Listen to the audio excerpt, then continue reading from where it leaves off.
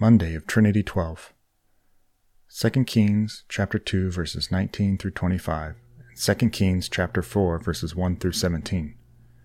Now the men of the city said to Elisha, Behold, the situation of this city is pleasant, as my Lord sees, but the water is bad, and the land is unfruitful. He said, Bring me a new bowl, and put salt in it. So they brought it to him.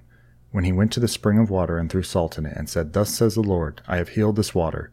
From now on neither death nor miscarriage shall come from it. So the water has been healed to this day, according to the word that Elisha spoke.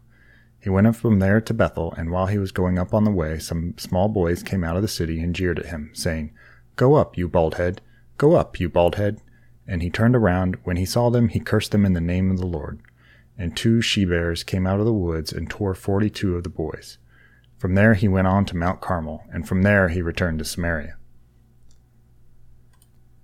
Now the wife of one of the sons of the prophets cried to Elisha, Your servant my husband is dead, and you know that your servant feared the Lord, but the creditor has come to take my 2 children to be his slaves.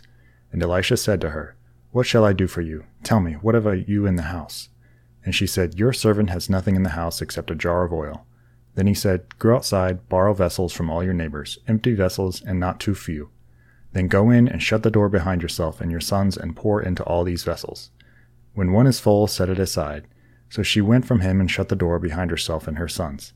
And as she poured, they brought the vessels to her. And when the vessels were full, she said to her son, Bring me another vessel. And he said to her, There is not another. Then the oil stopped flowing. She came and told the man of God, and he said, Go, sell the oil and pay your debts, and you and your sons can live on the rest. One day Elisha went on to Shunem, where a wealthy woman lived, who urged him to eat some food. So whenever he passed that way, he would turn in there to eat food. And she said to her husband, Behold now, I know that this is a holy man of God who is continually passing our way.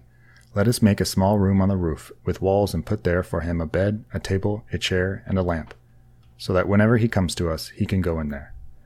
One day he came there, and he turned into the chamber and rested there. And he said to Gehazi his servant, Call this Shunammite.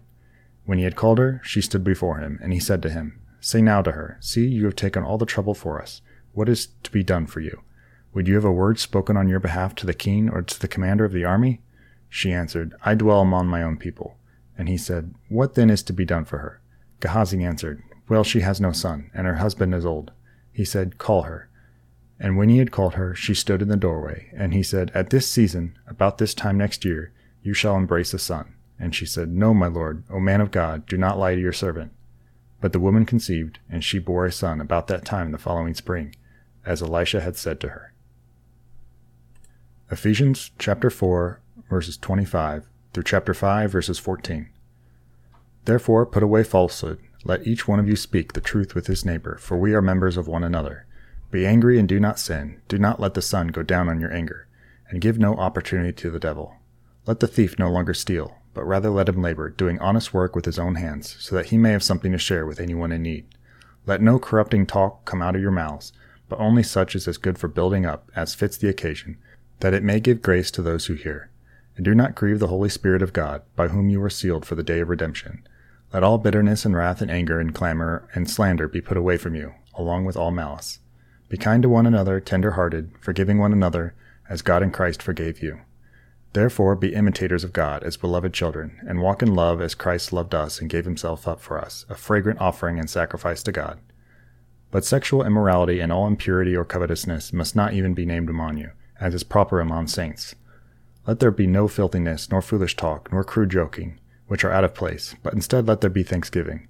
For you may be sure of this, that everyone who is sexually immoral, or impure, or who is covetous, that is, an idolater, has no inheritance in the kingdom of Christ and God. Let no one deceive you with empty words, for because of these things the wrath of God comes upon the sons of disobedience. Therefore do not become partners with them, for at one time you were darkness, but now you are light in the Lord. Walk as children of light, for the fruit of light is found in all that is good and right and true, and to discern what is pleasing to the Lord. Take no part in the unfruitful works of darkness, but instead expose them. For it is shameful even to speak of the things that they do in secret. But when anything is exposed by the light, it becomes visible. For anything that becomes visible is light.